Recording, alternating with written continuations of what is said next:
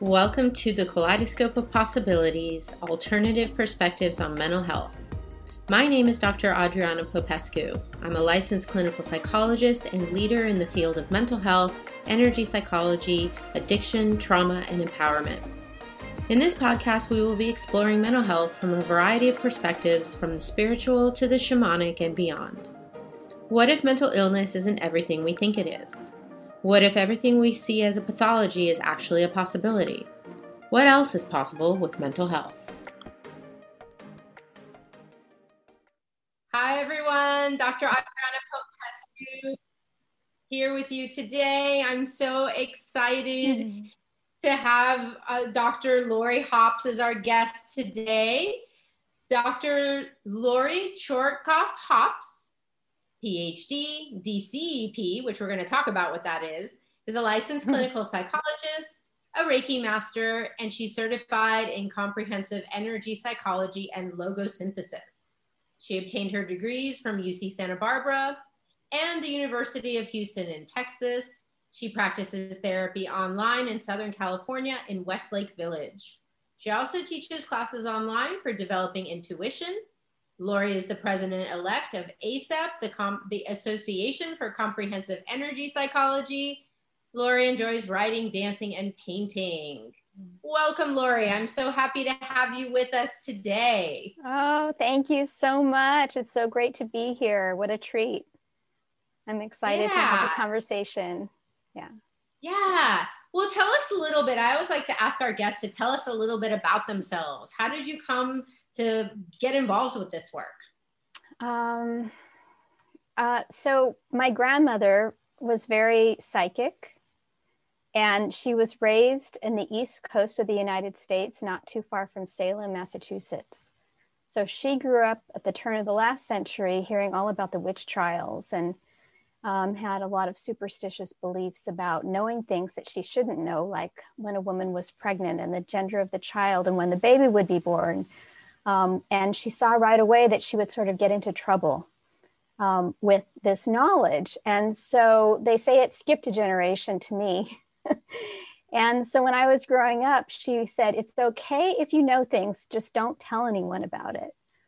And so I had to then unwind that negative belief through the rest of my life. And so clearly I'm breaking that taboo by teaching developing intuition classes. But there was a part of me that was still afraid. And I think that that's probably why I went into more traditional work with clinical psychology, doing research and psychological assessment and wanting things that were more structured. But I've always been a scientist mystic.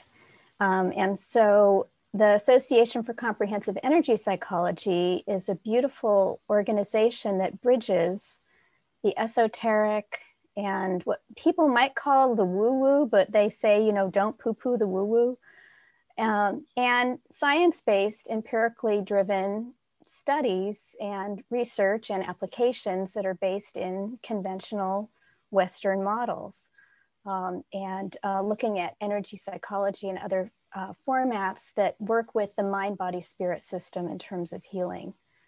And so it's been a long journey.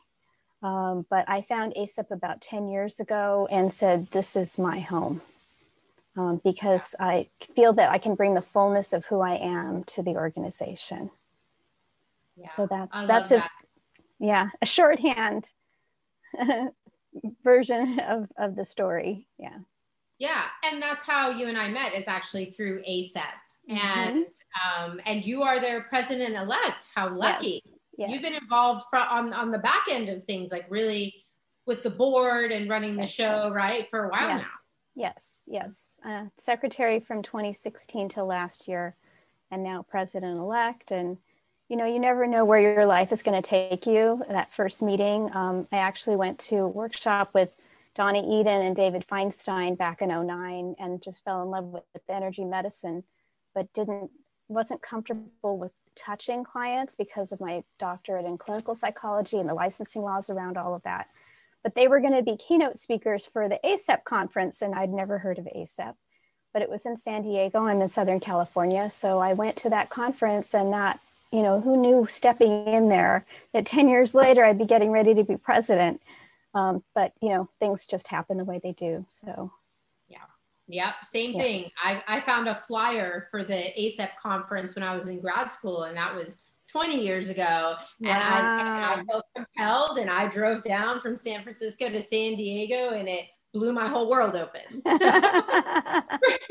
for the audience who doesn't know quite what energy psychology is, can you give us a description of that? Yeah. So back in the 1970s, Roger Callahan, who was a psychologist in Beverly Hills, California, had a client who was afraid of water.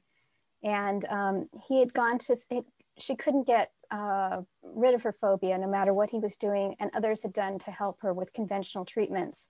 But the story goes that he was learning about the Chinese meridian system. And he thought, well, you know how it is. You go to a workshop and you're like, oh, maybe I'll try this out with someone who's stuck, you know. So he had the sense that if he had her tap under her eye on the bone underneath the eye bridge, the stomach meridian, that somehow, and think about her fear, her extreme fear, like she had trouble bathing, you know, that maybe something might happen. And so lo and behold, right then she said, I'm not afraid. And she went to run out she was at his house doing therapy in his home office. And there was a pool. And he said, no, you're like, he's afraid she's going to drown. And she's like, I'm free. I can, you know, whatever. I don't know the words, but the story goes that she went to the water and that after that there was a storm at the sea and she was able to go there and, you know, all of this. And so he started having people tap at this one location and it didn't help them. So through trial and error and figuring things out, he found these algorithms or combinations of being able to massage, tap, or hold the endpoints of various meridians around the face and torso to help with psychological, emotional aspects of trauma and pain and anxiety and so on. And so the field of emotional freedom energy psychology was formed. He was thought field therapy. And then later on, Gary Craig created what most people know as EFT, emotional freedom technique. And there's so many schools that have been created since then. So that's kind of the seed story of how the field started. It's a combination of Western psychological approaches to healing, cognitive approaches, emotional approaches, but then also using the natural rhythms of the body, the energy systems that are based in the Chinese medicine models with acupressure points, but also the chakras, which is from Ayurvedic or Indian medicine, and also the energies that interpenetrate and go beyond the body, known as the aura or the biofield, along with other energy systems as well. So it's this nice kind of marriage between ancient traditional practices that are mind, body, spirit based and Western approaches as well.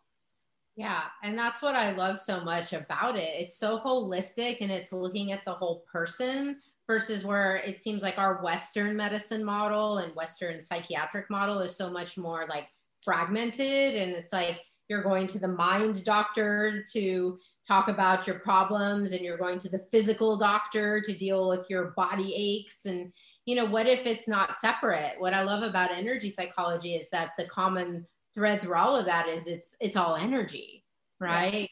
Yes. Yeah.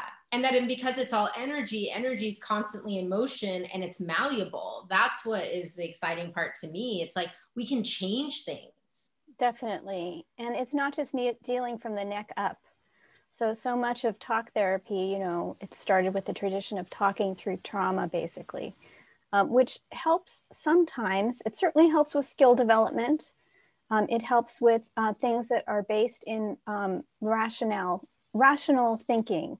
But sometimes you can't get past something just using that approach.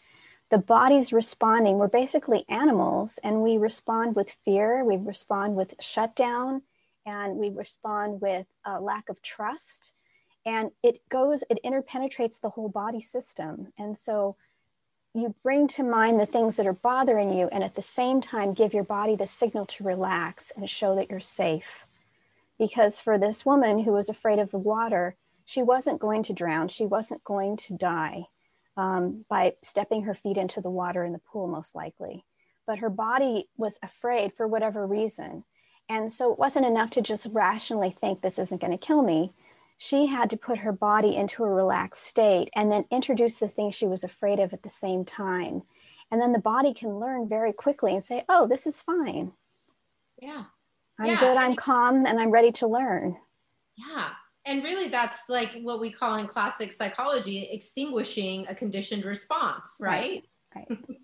And it's so cool because now we have the science too, like all the new science with brain scans and things like that. Like we can really see stimulating these acupuncture points is actually shifting things in our brain, causing different parts of our brain to light up or calm down, or including, the fight flight center of our brain. It's really incredible stuff. Some of the research that ASAP has been part of is really amazing. We're very proud of our website that has the lists of more than 100 studies in the field.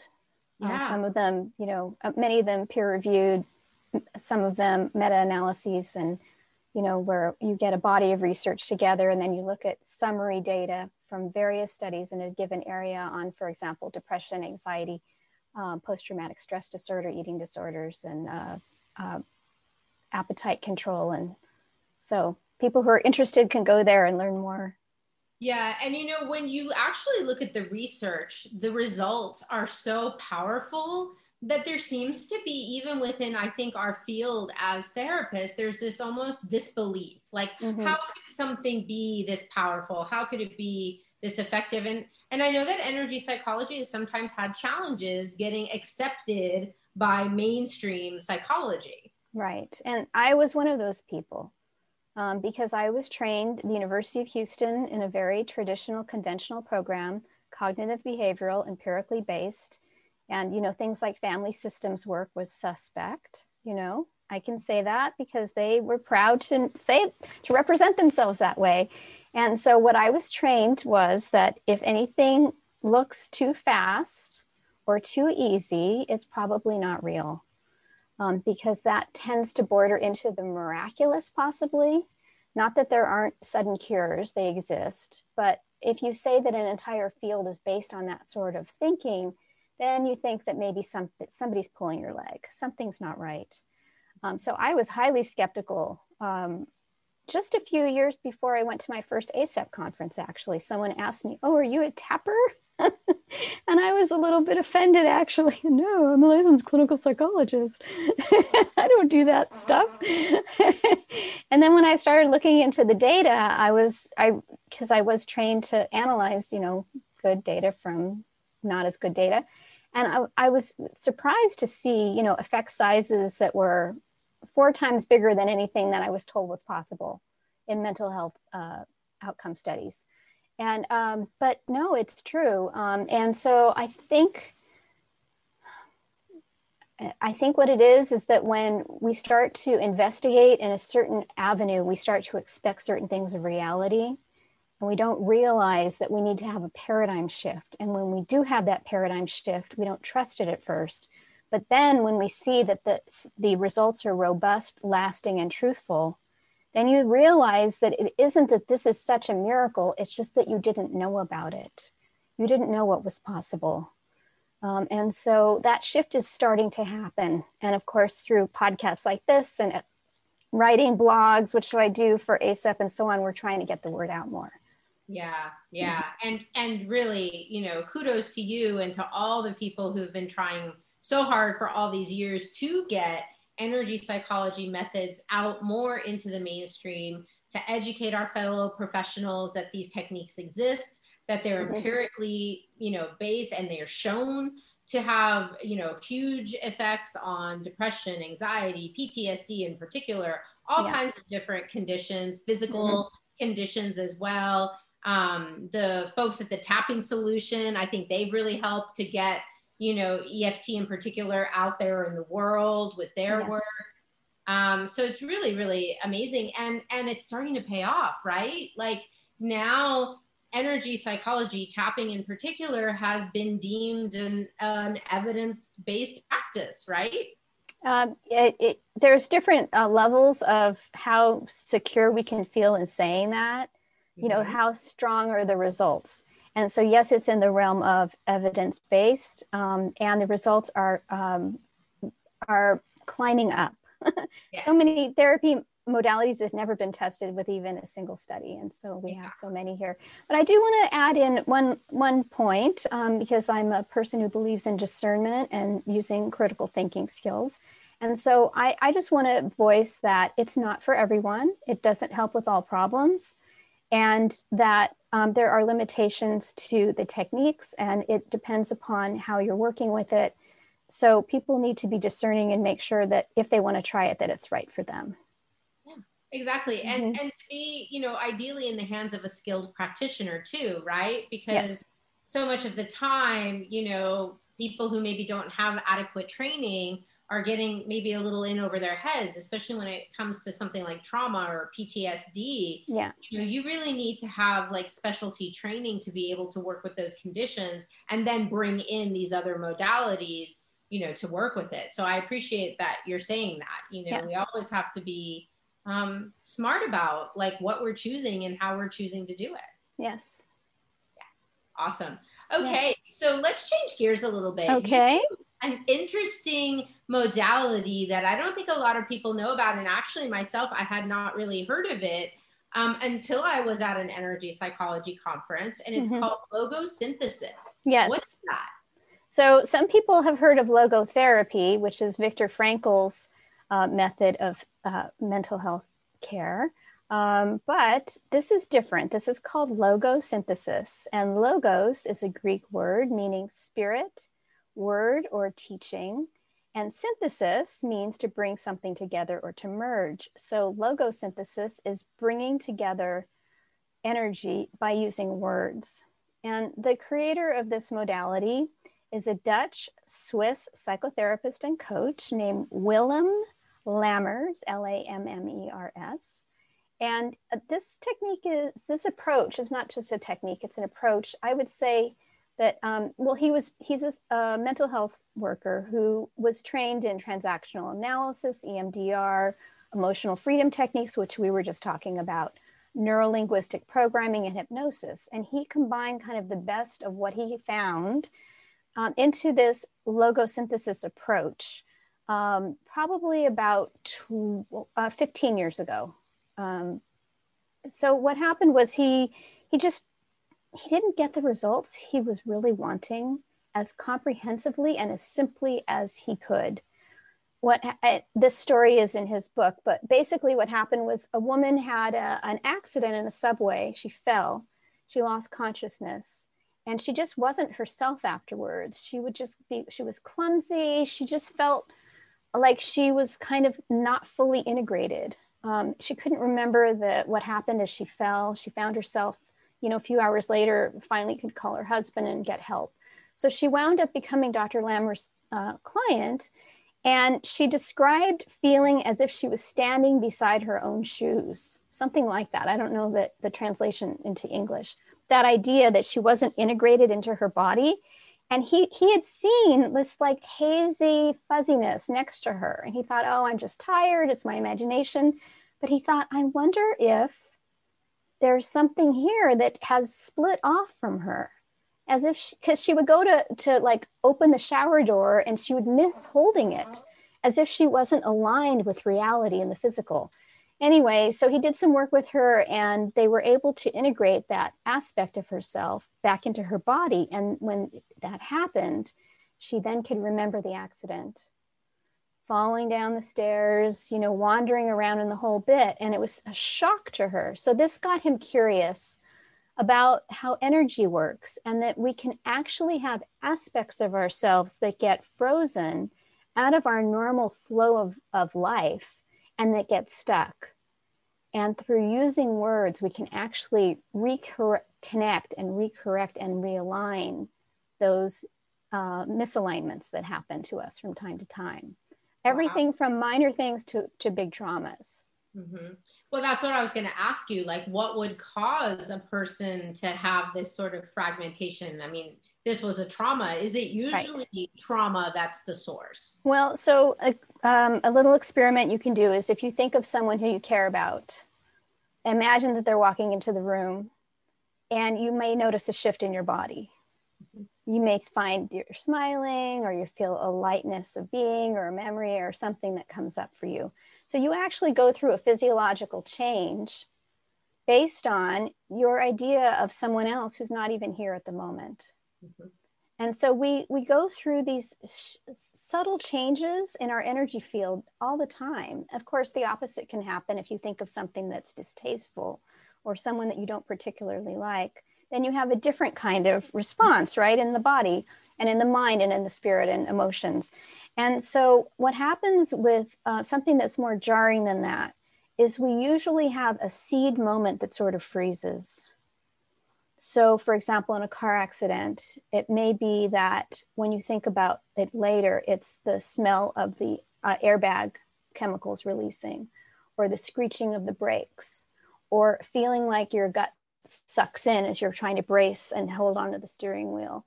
And those things sort of get trapped like statues in a museum into your energy field. And so, and this can happen on a, like you said, a lower end or a more extreme end. And so, but there's ways of bringing your flow, your natural essence, your natural life force to those moments and saying, yeah, this isn't happening any longer. And you can dissolve them and bring your energy back into yourself and actually remove something that doesn't belong. Wow, that's amazing. And yes.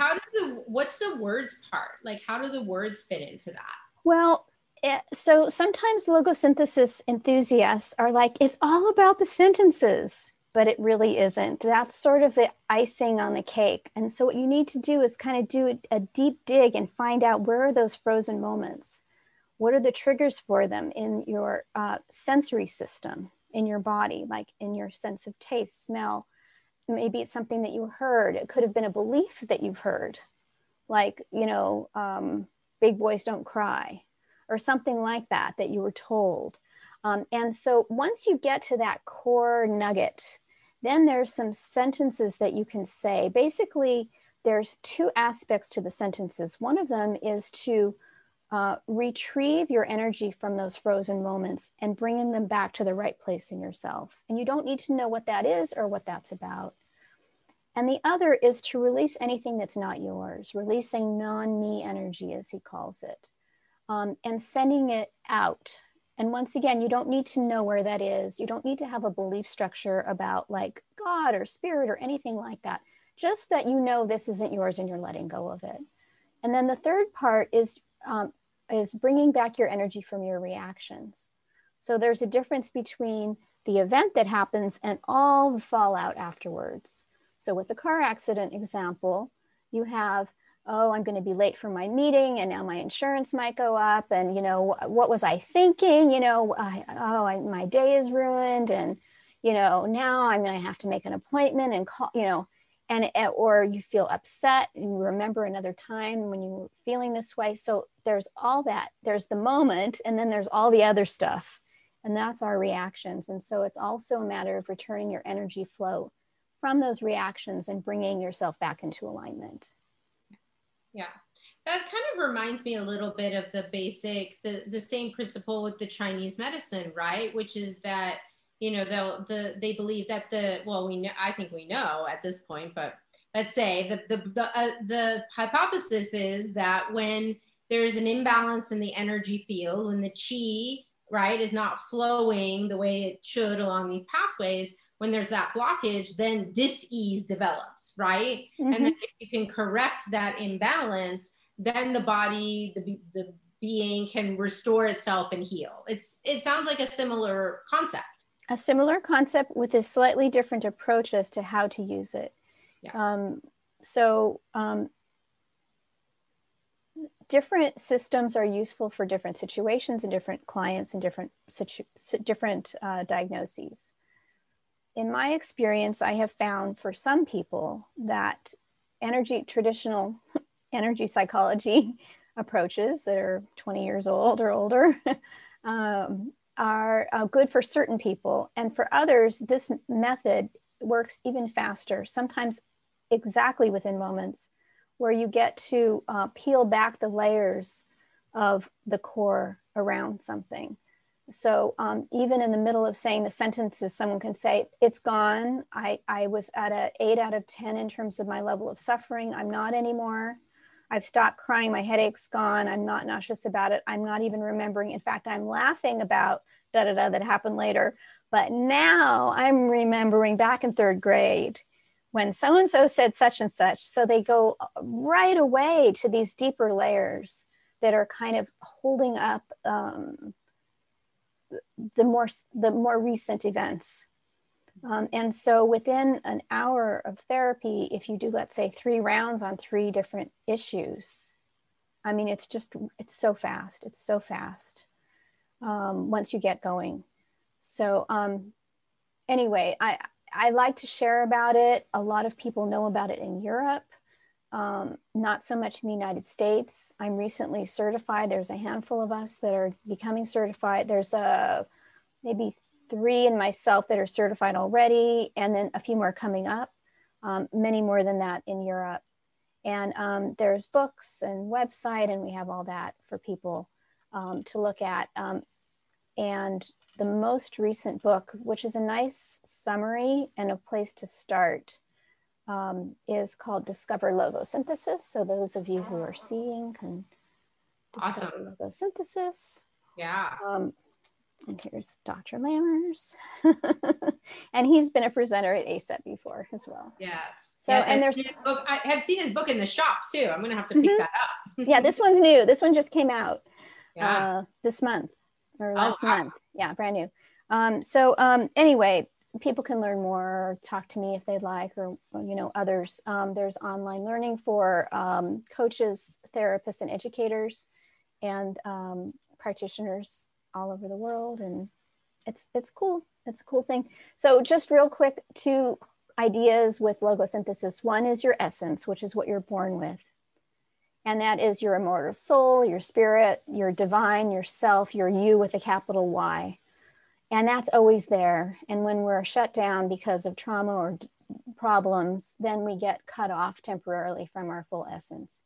And the other is 3D reality. And he calls this the Matrix, kind of like the movie, The Matrix.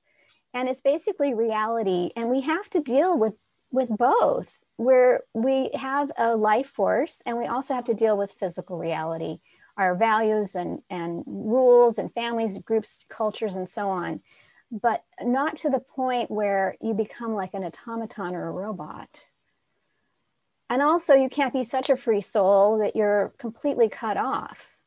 And so it's navigating these curves and twists and turns between our essence and the matrix, and trying to make it as smooth as possible. Wow. Yeah, I think that whole Matrix movie hits way closer to home than anyone actually realized. All right. Well, okay. So in addition to logosynthesis, and we're going to put in the show notes all the links that if our viewers and listeners want to find out more, they'll be able to locate that. But you also do your own classes with developing intuition. Tell us more about that. Take a breath. Switching gears, let my energy field shift. So let's see, how did this happen? When I joined ACEP, after a couple of years, I got brave and decided to apply to teach a 2-hour learning lab at the annual conference. And it was accepted, and I taught about the science of intuition because I thought I want to teach something that I like and want to learn more about. And so that started me kind of exploring more and delving more into what is intuition, what does the current science say, even though we know it's a natural aspect of our human living that keeps us alive and safe in the world, our sixth sense that feeds through our eyes, ears, nose, body sense, gut, and all of that to give us information about the world. It's how ancient peoples and currently found, let's say, tracked animals knew about weather and so on, is by dreaming ahead or by sensing and knowing what they know about the physical world, but using this other way of knowing. You know it, but you don't know how or why. It just comes to you. And so this is a natural instinct in humanity, but recently humans, psychologists have been studying empirically. So that was that bridge between the scientific and esoteric. So I developed more and more lecture material. And then I decided that I wanted to do more than just lecture. I wanted to actually help train people more about using their own natural abilities. And so I started to develop these 6-hour courses. The first 6 hours, it's 2 hours of 3 meetings each. I used to do them in person, but with COVID now I'm doing everything online. And it has basic information about intuition, our senses. There's hands-on experiential exercises to learn more about how the senses bridge to intuition. Things to look out for, what it's about, how to open it, how to close it, how to be grounded and centered. And then people were interested in more. And so I thought, well, I need something to scaffold this huge field. What do I do? And I thought, well, I love the chakras, the energy systems that work from the root up past the crown, that come up in developmental order, in age, in themes, and so on. And so I started with the root, and now I'm developing curriculum for the next level. So I did the root, the sacral, the solar plexus, and now I'm developing curriculum for the heart chakra. And I use themes of each chakra for looking at intuition. So after the first basic 6 hour, the next one, the root, looks at things like family, tribe, the earth, relationships, and then fear and security. Fear and security, not insecurity, and how intuition shifts around those sorts of things. And so each chakra has its own theme and life force and archetype. And that's how I've been developing the curriculum for this class. That's really interesting. Yeah, because I think most people, when they think about like what gets in the way of, accessing or trusting your intuition, I think a lot of people would go up here, right? To their heads. Yes. Yeah, but you're saying it's a more energetic thing, and it's including the body. Very much. And the thing with intuition is it's so quick, it's so natural that unless you study it or take time to think, you're not even going to notice that it's there.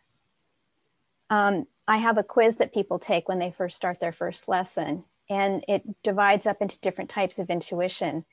And people tally up their results. And I say, where are your strengths and weaknesses? We all have them. And where are yours? And so many people say, I had no idea that I was, let's say, clairaudient.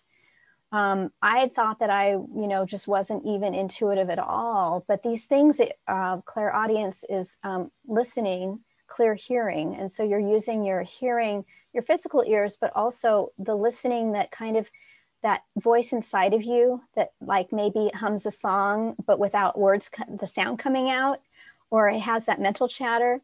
But sometimes you get messages that way, or it might come into your dreams through sound or language or communication of messaging.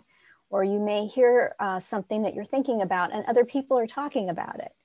Back in the day when we would go out to get coffee and then the people in line by you or on the plane or wherever, the movie theater, are talking about the very thing that's on your heart or your mind. You're like, how about that? So those are examples of clairaudience, but if they're very natural to you, you may not even realize that that's an intuitive sense. Right. And that's fascinating too, because I think a lot of people would call that woo-woo stuff, they would say it's psychic phenomenon, but actually that's part of our being, right? Like it's part of probably like survival. Yes. Techniques, right? When the animals, like I always think about like the animals with the tsunami, how did they know to run uphill and not be there when the big tsunami hit, right? Yeah. Like we humans have that as well. I think we just don't recognize it. Yes. And it's not taught in school. Traditionally, it's not. And children have it, but it's usually not focused on as much. And we focus forward and out. And intuitive is diffuse and around. And so sensing right now, like what's behind you and how far away are you from various objects, what's under your feet, what's ahead of you. We usually go forward. People who may not think of themselves as intuitive, but I would say are, and use it for their work, would be people who are alert to security, firefighters, police, investigators, security. These people need to be aware of the 360, and they need to know what's safe and what isn't, and make quick decisions. And so they're listening to their gut all the time, but they may not call it intuitive, but it still is an extra sensory information system. Yes, yes. We definitely have more than 5 senses for sure. Yeah. And that's cool that people can actually learn to develop this. I think there's also this misperception that either you have it or you don't. Not true. Some are born with more natural talent than others, but you can stick with something and develop it. And like I said, I think a lot of people are more intuitive than they realize, and they take it for granted. This is just part of human nature. We tend to undervalue what comes easy for us. Like, I'm not good at that. It's just easy to draw this way, and then we overvalue what doesn't come easily to us. Like, oh, wow, what a great gymnast. I've got, 2 left feet. And so I think that it's a matter of education, but it's also a matter of practice. And that's part of the classwork, is to take it home and to work with it consistently. So, yeah. And what do you see are the benefits for people who do take these classes with you as they develop their intuitive capacities? What kinds of changes might that create for them? Well, there's a wide range. I'm surprised actually how many people come to the classes that are already intuitive. And either they want to strengthen their intuition, or they found that it's gone dormant for them, or they found that they don't always trust that it's a discernment piece. So for people who are farther along on the journey, it's about refinement and kind of mastery or deep trust that they're wanting to regain or learn more. They're curious. And that fans out into every aspect of your life. It can, to relationships, to career, to how you see yourself, to your mission in life, and all these things. For people who are newer on the path, which is great too, I think that it helps them feel more confident. It's so easy to say, kind of like we were saying with little kids, that everything is forward and out. But what about inside and down and internal? And so we're being given messages all the time, what we should buy, what we should think, what we should do or not do, what we shouldn't touch, all of that. And it's like, but what do I want? What do I believe? What is important to me? And how do I know if that changes in a moment? Can I trust it or not? And so that once you have a better discernment within yourself and a kind of an internal GPS, a guidance system, then you're able to more smoothly navigate. It's kind of like the difference between trying to walk in the dark with a dim flashlight and trying to walk when it's full daylight. You don't need to see everything around you, but if you wanted to, you could. You can turn and you can use what you need. And so it's a matter of broadening and opening and deepening your vision and your possibilities. And that sounds really empowering, right? Yes. It's going to really get you trusting yourself and building your confidence and ultimately your self-esteem. And I love that. I mean, everything I feel like I'm doing these days, from this podcast to my work with clients, is all about empowerment, getting people to know what they know, getting people to trust themselves, like imagine what a world we could live in if more people did that. Yes, because you aren't to tell you. And also there's 2 other parts of it. So one of them is when you become more empowered, then you make better choices for yourself in your life. And that again is relationships, how you feel about yourself, the family, work, all of it, parenting, creative endeavors. People start dreaming more. They start getting more excited about life, because basically you're tuning into your own internal vitality. It's kind of like giving a plant more water and food so that it can grow. And sometimes it's not so much a matter of what you teach someone, but what you help them release so that they can come back to their own kind of truth. the other part of it is to be more discerning about what's around you, because it is confusing. There's a lot of information that we're being fed all the time. And it's hard to know what's real, and it's hard to know what's right. And it's hard to know what to use when. There's not only is there sometimes fuzzy information, but there's an abundance of it. And so how to get through, it's like learning to be a speed reader rather than like decoding each phoneme. And so you like quickly go through, and then you can slow down and say, oh, I'm going to stop here and I'm going to go deeper here. And so using your body kind of like a resonant tuning fork for truth for yourself. Awesome. Mm-hmm. This has all been so interesting, Lori. If people want to find out more about your work with the developing your intuition classes or logosynthesis or any of the things that you're up to, how can they find you? Well, I have a website. And so that's www.drlorihops.com. So that's drlorihops.com. And there I have a lot of information about all the things that we've been talking about. And then, of course, you can find out about Association for Comprehensive Energy Psychology, logosynthesis, and other things like that on the resource list that you have. And then the other fun thing, just to add in real quick, is since the shutdown started in April, I started to want to post on Facebook a tip a day for wellness program. And so I just found something short, maybe 4 sentences on a topic that was helping me that day. And so tomorrow is day 200, and I've been posting every single day. And it's been so good in terms of motivation and helping other people. So it's all public. You don't have to be my friend on Facebook. We have that link there too. And so hopefully you'll enjoy a tip a day for wellness. Wow. Share it, come up with your own. And you get to practice what you preach, right? Yes. Yep. Well, thank you so much for being my guest today. It's been a privilege and an honor, and I really respect the work that you're doing. Any final thoughts or words you want to leave us with? I'm just wishing that people can find their truth and their gold, and to not give up, to just keep going. Even if you haven't found it yet, it doesn't mean you're not going to. Thank you. Yeah. All right. Thanks everyone for tuning in today to Kaleidoscope of Possibilities, Alternative Perspectives on Mental Health. I'm your host, Dr. Adriana Popescu. If you've enjoyed this podcast, please click like and share and comment so we can get the word out to more people. We also have a private Facebook group that you can join so we can continue the conversation.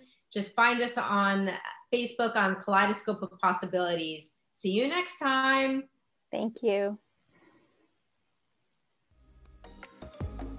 Thank you for joining me for this episode of Kaleidoscope of Possibilities, Alternative Perspectives on Mental Health. This has been Dr. Adriana Popescu. If you enjoyed this episode, please like and subscribe and share with others. To find out more about me, my guests, and more, please visit my website at adrianapopescu.org. See you next time.